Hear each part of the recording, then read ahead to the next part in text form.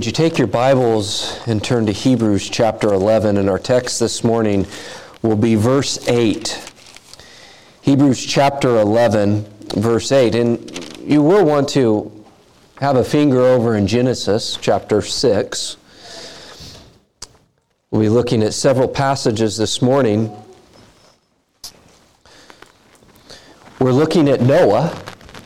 And Noah is presented as an example of faith to the Hebrews. And he's a good example for them as they faced the mocking voice of the world. It was the same voice that Noah faced. And Noah is brought before their eyes as one that endured. He's brought before their eyes as an example, as one that was faithful despite being mocked in the world. And that he was rewarded as he trusted by faith in the unseen. And so he's given as an example to encourage the Hebrews to keep pressing forward, to persevere in their faith. As we look at Noah, he followed God's word despite the foolishness of that word before a watching world, which encourages us to keep moving forward despite what the world may think of us and the message of Christ. And we see three simple things in the text this morning. We see the ground of faith, we see the effect of faith, and we see the fruit of faith. And these three things emerge just naturally from verse 8, it's verse 7. And so let us read verse 7 of Hebrews 11. You had to go back one verse.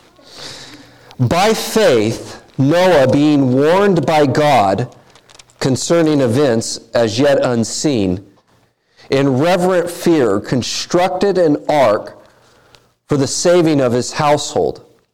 By this he condemned the world and became an heir of the righteousness that comes by faith. And this is the word of God, and we begin by seeing here the ground of faith. And the ground of faith is the word of God. The text says being warned by God, and that being warned by God is that God's word came to Noah by special revelation. It wasn't something that Noah just observed and realized he needed to act upon, but rather God specifically came to Noah. God revealed his will to him. Whenever you find this word warned in Scripture, it's actually in the New Testament 9 times, and 7 of those 9 times speaks of a very special demonstration of God's revelation coming to someone. You think of when the angel came to Mary, it's that same word. So it's speaking of divine instruction. This warn, what we need to read of it is that it is God's word, a supernatural, God-initiated revelation of his plan of what's coming. So this is an extraordinary command that's coming to Noah. And in the warning, what we see is God gives a warning that there is a coming judgment of the flood. And this teaches us something about the nature of God's word in when it brings warning. And so if you have your finger in Genesis 6, let's switch over there for a moment. What we see with God's revelation is God's revelation comes immediately, but the fulfillment of that revelation takes time. So God's warning of judgment is quick. There's a coming judgment. But the actualization, the realization of that judgment takes a period of time. In fact, we see in Genesis chapter 6, in verse 4, when we're looking at the text here, we see back up before verse 4, in verse 3, the Lord said, my spirit shall not abide in man forever, for he is flesh, his days shall be 120 years. That's not a reference to how long man will live. That is a reference to God now has a timetable on which he is going to flood the earth and bring judgment. There's going to be a 120-year period of time before God floods the earth. And so God gives this warning. He also gives a warning to Noah in verse 13. And God said to Noah, I have determined to make an end of all flesh, for the earth is filled with violence through them. Behold, I will destroy them with the earth. And so it's almost as if God sets a stopwatch for 120 years before he's going to bring judgment. And then he warns again to Noah that judgment is coming. But what we see is it's not immediate. And there's two things that we need to recognize about this. Is God will cut off his grace. God will cut off his grace to people. God will cut off his mercy. God will at one point act. And that is coming. You know, sometimes we think of he's eternally gracious. Well, we see that God is gracious to the wicked and the righteous alike, and that he sends rain to water the crops, and people are able to benefit from that. And God sustains mankind. Man's able to live. God is gracious for a period of time. But that grace comes to a point where it stops. God is eternally gracious, as in God is eternal, and his grace is there for the intended period of time that he allows it. But there comes a point where that's shut off. And the point is this, is there comes a point that God's word says judgment is coming. And the thing that we have to face, just as the generation of Noah had to face, is this: you will not live forever. You will die. From the moment of conception on, you are working on death. We believe life begins at conception, right? And from that moment on, you're working on death. There comes a period of time that's only known to God. As Job chapter 14, verse 5 says, that man's days are determined and boundaries are set around that, and they cannot be exceeded by man. There comes a point where God's grace is going to end. But then we also see this wonderful truth. God's grace is always more than expected. He gives them 120 years. God's grace is always greater than what we deserve.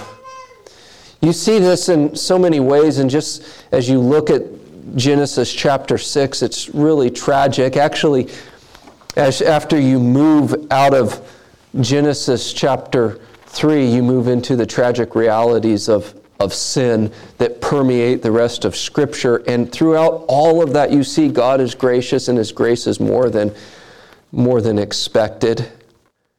And you see that so clearly as you look at just what unfolds after Adam and Eve sin and in their children. You see in verse 4 of Genesis chapter 6, where we read this section here of the Nephilim were on the earth in those days, and also afterwards the sons of God came into the daughters of man, and they bore children to them. These were the mighty men who were of old and men of renown. That's a very confusing passage, but we have to understand this foremost, is that it's to illustrate the level of wickedness that had come upon the earth. And I believe what this passage is saying is that you have the godly line of Seth now marrying with the ungodly line of Cain. That the line of Seth has given up their heritage that they had, and now marrying into the line of Cain. And so even those that were set apart as a line that was to be faithful and was to be the line through which the Messiah would come, even they are corrupted in their actions. In fact, the text speaks of the wholesale corruption of mankind. In verse 5, the Lord saw that the wickedness of man was great in the earth, and that every intention of the thoughts of his heart was only evil continually. That is speaking in a superlative manner of the wickedness of man's heart. He's speaking not only of their actions, but the very intention of the heart itself. It's only evil, qualified as only evil, continually. It's ongoing. Why does God warn these people? But he does. Verse 11. Now the earth was corrupt in God's sight, and the earth was filled with violence. The violence and wickedness and the murderous thoughts of Cain now are reaching fruition, where now violence surrounds all of mankind. Verse 12, and God saw the earth, and behold, it was corrupt, for all flesh had corrupted their way on earth. It was a universal problem of sin. We believe in original sin, and that is that the sin of Adam is imputed to all people. What's interesting is if you study chapter 6 carefully, you'll see this pattern emerge, and it will say something to this effect.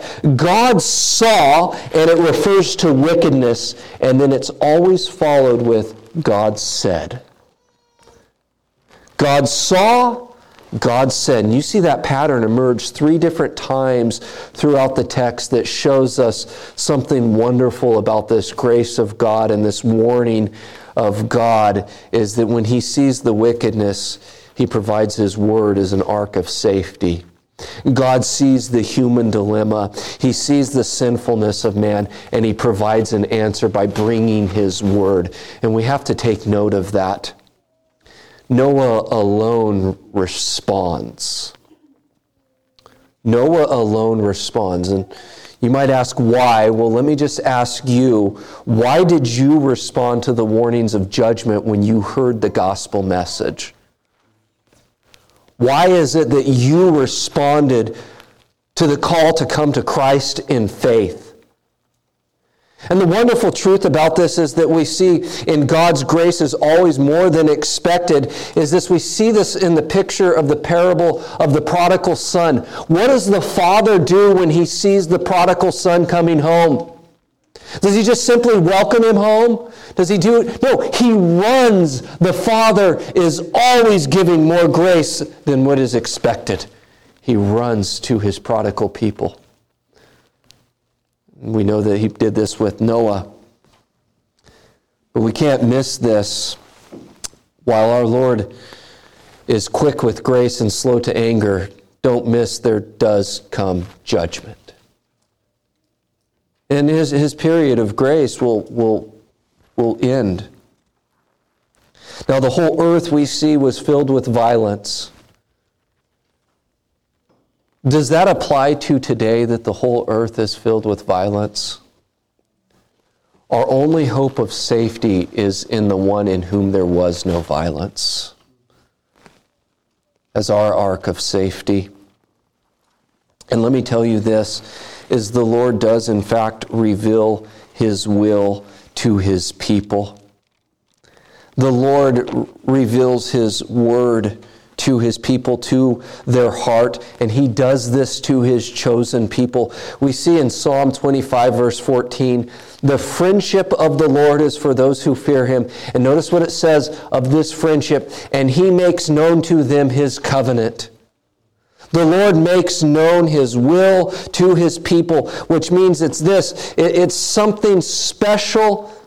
And it is beyond what can be readily observed by all people. So it's more than just that someone could pick up the Bible and say, oh, okay, I understand what this means. No, this is speaking of a special revelation in the heart that is initiated by God in his Spirit, by his Spirit, into the heart of his people. The Lord in special revelation is the one that takes initiative. And as I said already, this goes beyond just a simple understanding of the Word. In fact, we read in 1 Corinthians 2:12, now we have received not the spirit of the world, but the Spirit who is from God, that we might understand the things freely given us by God. In other words, God sends his Spirit to the heart to illuminate your heart that you might now understand God's Word. And apart from the work of the Spirit, you can't understand God's Word. Apart from God's grace poured into your heart by His Spirit, this Word is no different than reading any other ancient book of antiquity. But when the Spirit works, it becomes the very Word of God in our hearts. It's always the Word of God. I'm not saying that it's not always the Word of God. Just saying we don't understand it, and it doesn't become to us that until a work of the Spirit. This is the ground of faith for Noah, is the Word of God. The Word of God comes to his heart and is given to him. What is the ground of our faith? Is also the Word of God. For faith comes by what? And what is it that we hear? We hear the Word of God. That is the ground of faith. But I want you to notice the effect of faith. The effect of faith, it says that Noah was moved to fear. And specifically, when it says he was moved to fear, this is speaking of a life of faith. This is now resulting in, because of his faith in the promises, it now turns into a life that is lived for God. And this idea of fear, it's not a fear of judgment. It's not a fear of punishment. That's not the type of fear. You can think of it as an obedience with awe. That he has a reverence towards God's Word. It's a fear that moves one to action. And specifically, what is that action? Well, the text tells us this. He constructed an ark. But yet the purpose and how this would all unfold was unseen. It was given to him by a warning. But no one had built an ark. No one had seen a worldwide flood. And so what does he do? He lives his life in obedience to the Lord's Word. Why? Because he had faith. True faith is a faith that moves one to action. True saving faith is a faith that turns into a life lived according to the Word of God. The things unseen, trusting in the promises, those things that are yet to have happened. That is what faith is, and that is what a living faith is.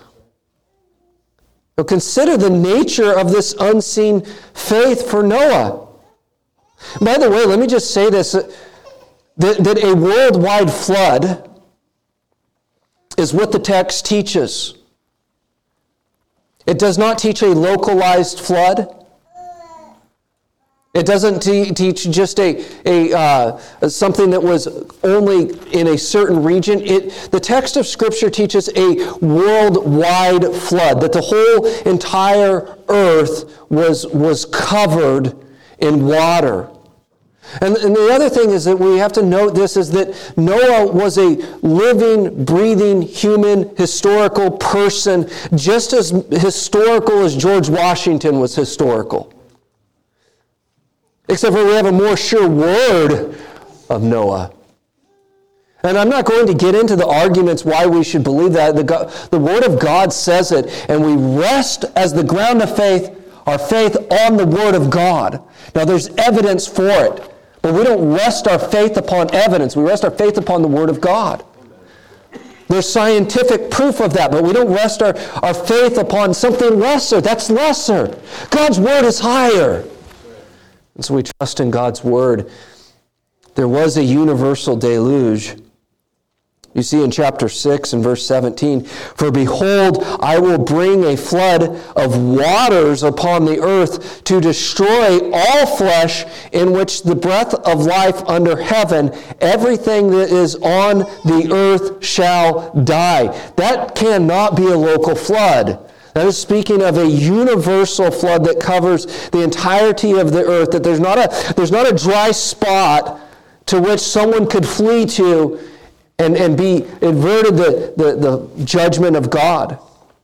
In chapter 7 of Genesis, in verse 4, we read, "For in 7 days I will send rain on the earth, 40 days and 40 nights, and every living thing that I have made I will blot out from the face of the ground." Again, is a statement of this universality of God's flood that he would bring.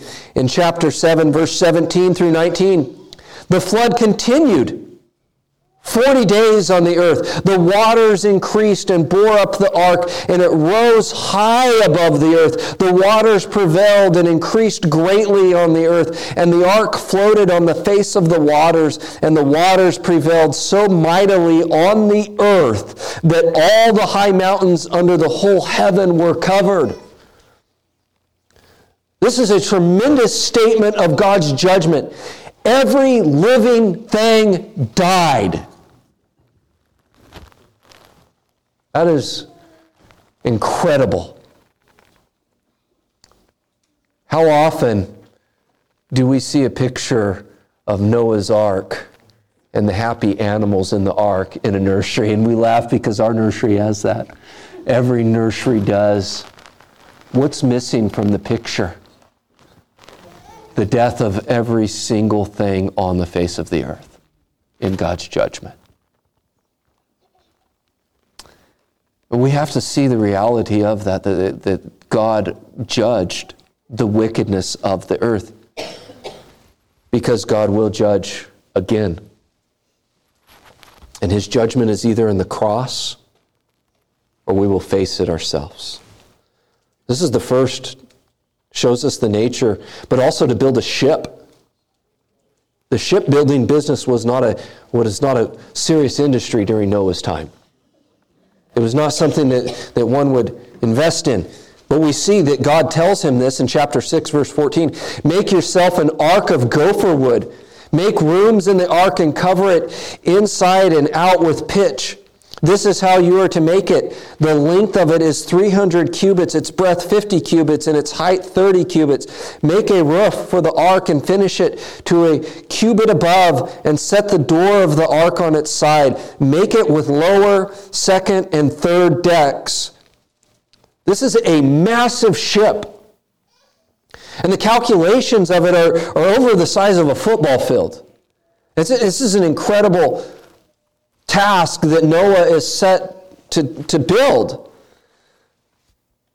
And he has this period of time where he has to build it. No one's built a ship this size. I haven't been to the Creation Museum, but I've had many friends that go that say that the recreation of Noah's Ark there is incredibly impressive of how large it is. Nothing like this had ever been done before. You can imagine, okay, there's never been a flood. No one's ever really come about to build a ship of this magnitude. But then there's also another aspect of this that shows us the nature of Noah's faith. He has to build a big ship for a flood that's never happened before. And then God says, "I'm going to send the animals to you." When you go back to the Garden of Eden, Adam had dominion over the animals, and the animals would have been at peace with Adam because there would have been no death. But upon the fall, death enters into the world. No longer do you have the lion that you can pet, but now the lion will eat you. They fear man. But what do we see happens is that all the creatures will come to it. God said this in chapter 6, verse 19, "And of every living thing of all flesh you shall bring 2 of every sort into the ark to keep them alive with you. They shall be male and female, of the birds according to their kinds, and of the animals according to their kinds, of every creeping thing of the ground according to its kind. 2 of every sort shall come into you to keep them alive. Also take with you every sort of food that is eaten and stored up. It shall serve as food for you and for them." You think about the extraordinary nature of this. I think because of our familiarity with the story of Noah and his ark, And as a child, I remember it being one of my favorite stories. We lose the awe of what he's having to prepare. Now you think about it, we're going to have a Thanksgiving feast next Saturday here. We're going to have plenty of food, and we all prepare for that for one night. Now go prepare for a year, and also we're going to bring all the animals with us. That's an extraordinary feat that takes place. It's an impossible feat apart from God. Now, despite all of this unseen that has yet to have happened, despite all of that, what do we see? Verse 22 of chapter 6, Noah did this. He did all that God commanded him. We don't know what happened in Noah's thinking. All we are told is that God says, I'm going to do these things. You're to do these things. And Noah obediently followed it, even despite the absurdity of it. That's Noah's response. He did all that God commanded him. Why? Because God gave him his word. Friends, has God given us his word? Will it be said of us that we did all that God commanded of us? Well, we know that we fall short.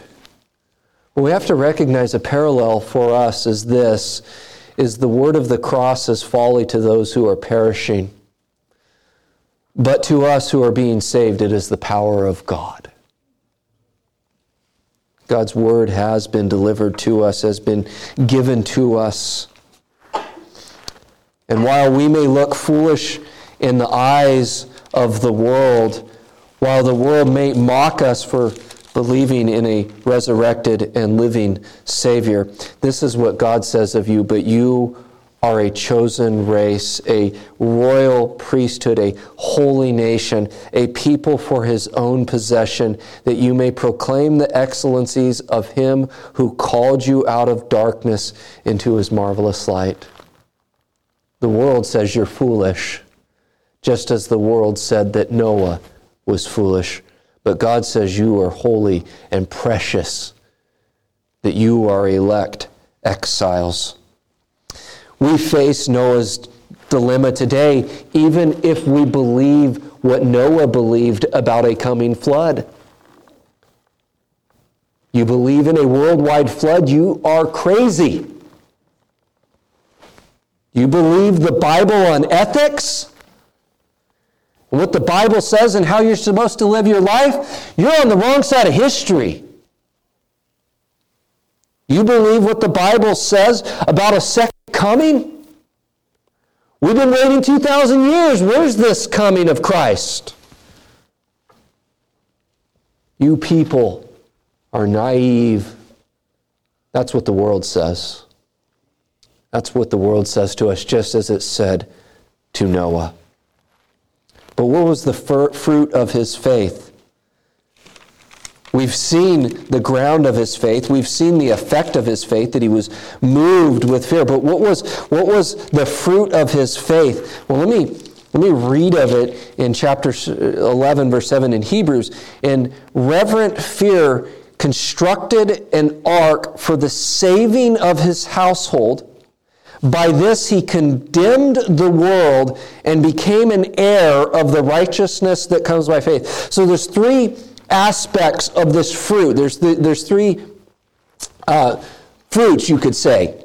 The first is the saving of his household. The second is that he preached righteousness, and by that the world was condemned. And then the third is that he became an heir of the righteousness that is by faith. Now, 2 Peter tells us specifically in chapter 2, in verse 5, how many were saved. If he did not spare the ancient world, but preserved Noah, a herald of righteousness, with 7 others, when he brought a flood upon the world of the ungodly. So he saved his family. He saved his wife, his 3 sons, and their 3 wives. And so he was able to save them, that they were able to be brought through that. And why is it that God saved them? Well, in chapter 6, verse 18 of Genesis, and I'm sorry to going back and forth, but we have to look at the totality of the Scripture on this. In chapter 6, verse 18 of Genesis, we read these words, "But I will establish my covenant with you, and you shall come into the ark, you, your sons, your wife, and your sons' wives with you." God initiates a covenant to save Noah and his children. And if you go over to Genesis 9, verse 15, and by the way, that's the first time the word covenant, berith, is mentioned in the Old Testament. In verse 15, we read this of chapter 9 of Genesis, "I will remember my covenant." Now, this language is so crucial to understand why did God save them. "I will remember my covenant that is between me and you and every living creature of all flesh, and the waters shall never come again, become a flood to destroy all flesh." Now, why is it that God saved them? He makes this covenant with them. This is not a covenant that brings eternal salvation. This is not a covenant that brings eternal life, because it's a covenant that is made with all flesh and all man, and not all man is saved. What is it? It's this, that God preserves all of mankind. Why did he do that? Because God made a promise to send forth his Son. God made a promise to Adam and Eve in cursing the serpent that he would send forth his Son, the seed of the woman that would crush the serpent's head.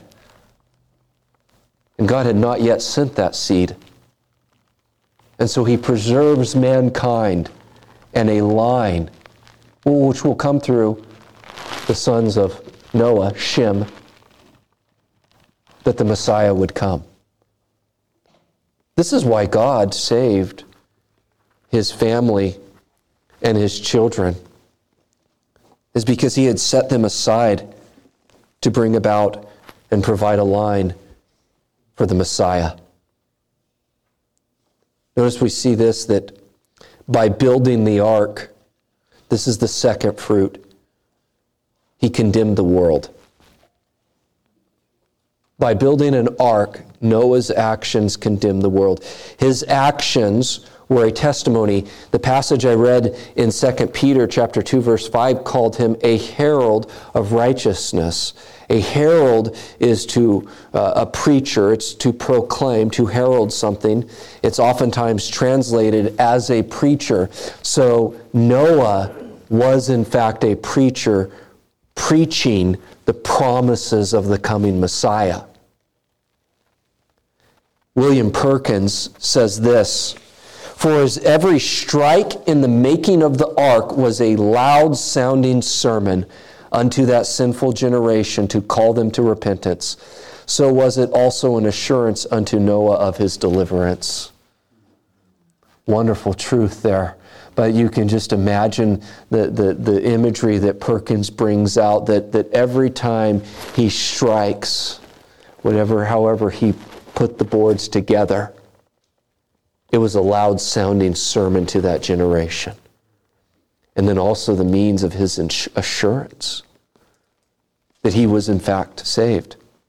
And so while the world just enjoyed pleasure, while the world enjoyed unrestrained sin, as we saw at the beginning of chapter 6, Noah builds an ark.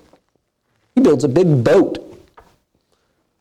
And he says, I'm going to have God's going to send all the animals into this boat. You can just imagine the people laughing at crazy Noah. He warned them, though, of judgment to come, but they were unabated in their desires. While Noah preached righteousness and lived according to the word of God because he was truly saved, he proclaimed the promises of the Messiah and he proclaimed the warnings of judgment, and the people just laughed on and looked on for 120 years. John Owen makes this frightening observation about this. He says this: when the preaching of righteousness loseth its efficacy, that means it loses its effect. The preaching of righteousness loses its effect in the conversion of sinners. It's a token of approaching desolations. What John Owen is saying is when people stop being converted to faith under the preaching of God's word, that is a sign that there is certain judgment coming. And may that wake us up in this land. May that be the means that the Lord brings about revival today in this town, in this state, in this country. And may it be a revival that spreads throughout the world, that the Lord would bring revival. Many places He is. And in other places it seems as if the preaching of righteousness has, as Owen says, lost its effect. What does that mean for that people? What does that mean? It seems to me as you look at this account that part of what defined Noah's faith was not only his building of an ark, but by faithfully sharing the message of the Messiah. In other words, there's no separation between, Noah wasn't isolated, okay, God's going to save me, so I'm going to build this boat, and I'm just going to go to task on that. That wasn't what Noah did. Noah's given the warning. He's obedient in doing what God has told him to do, but then in doing that, he's telling his generation, guys, time's running out. Judgment is coming. Trust in the Messiah. Look to the Messiah. You will be rescued by the Messiah. And that generation said, we're partying. We're fulfilling our own desires. We're going after the lusts of our hearts. And Noah's sitting there building the ark, hammering away at it, and saying, trust in the Messiah. Trust in the Messiah. Why would we hold back from sharing if we believed a universal judgment was coming? Do you believe that God's word clearly says there's a universal judgment coming, of which a day that no one knows? You know, it's interesting watching how people respond to what's taken place in the Middle East. I personally don't read my Bible with a newspaper in my hand. And I'm not making a judgment on that. I'm just giving this as an example. It must be the end. Must be the end because of what's going on over there. Does that drive the people of God then to share of a coming judgment? Does it?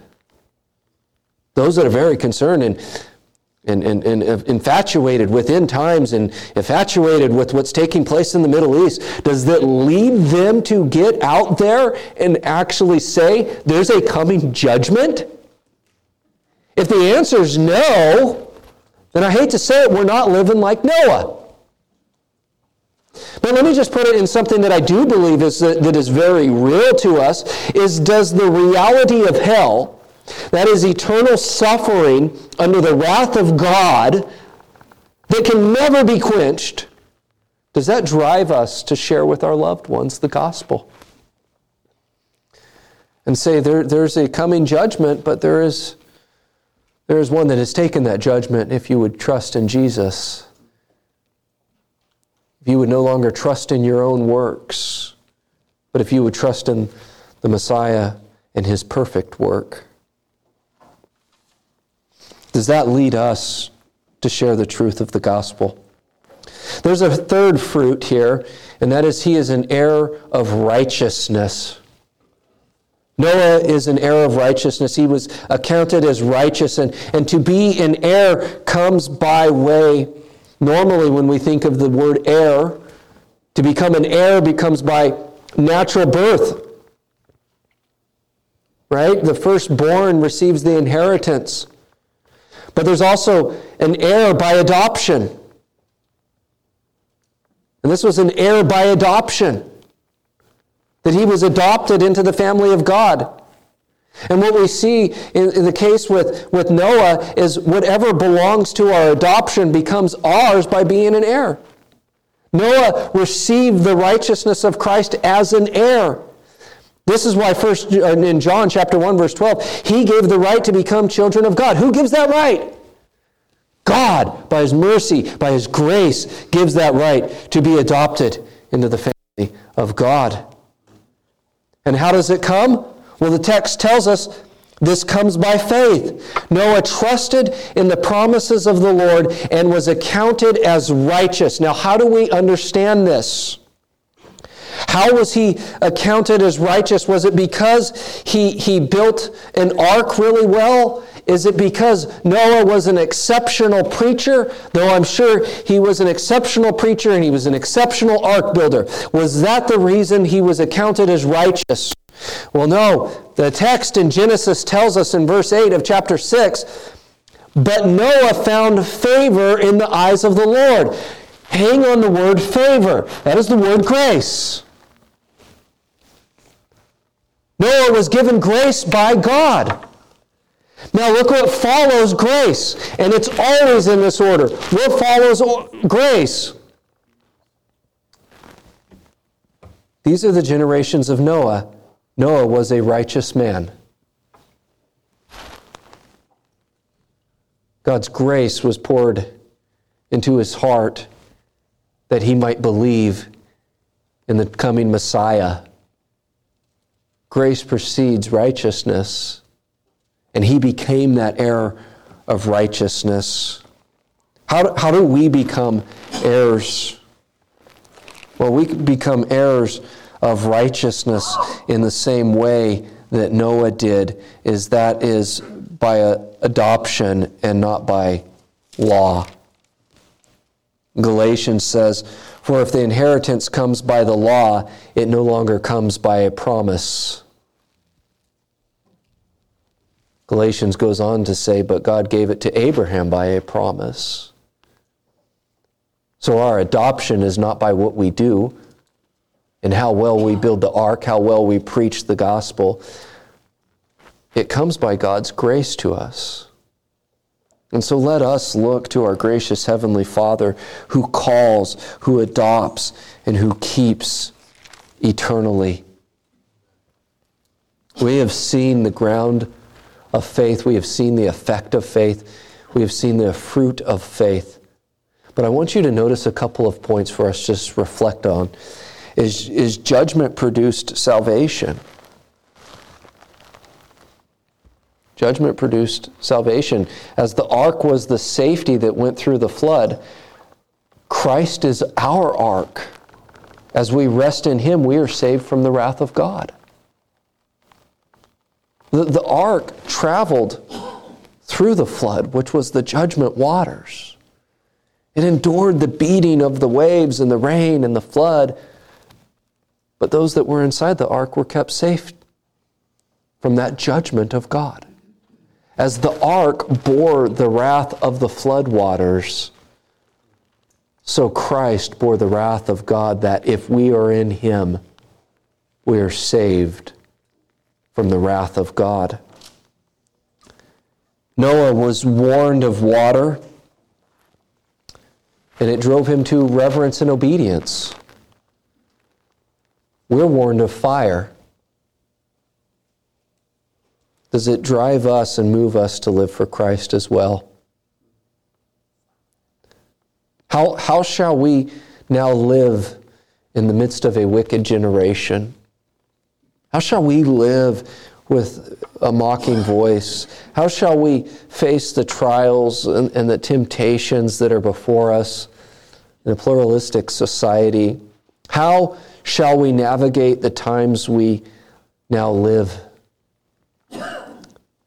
In the book of Job, Eliphaz says these words to Job. He says, "Will you keep the old way that the wicked men have trod? They were snatched away before their time. Their foundation was washed away." Will we look to the Messiah and rest in Him and in Him alone? Or will we, like Cain, bring the fruit of our hands and ask the Lord to accept it? There's only one ark of safety, and it is the Lord Jesus Christ. And in Him and in Him alone are we counted righteous because of His righteousness. Our gracious Heavenly Father, we thank You for Your grace is beyond our comprehension. Your grace is more than we could ever expect. Your grace is rich and full and complete. We thank You for the Lord Jesus Christ and the salvation that we have in Him.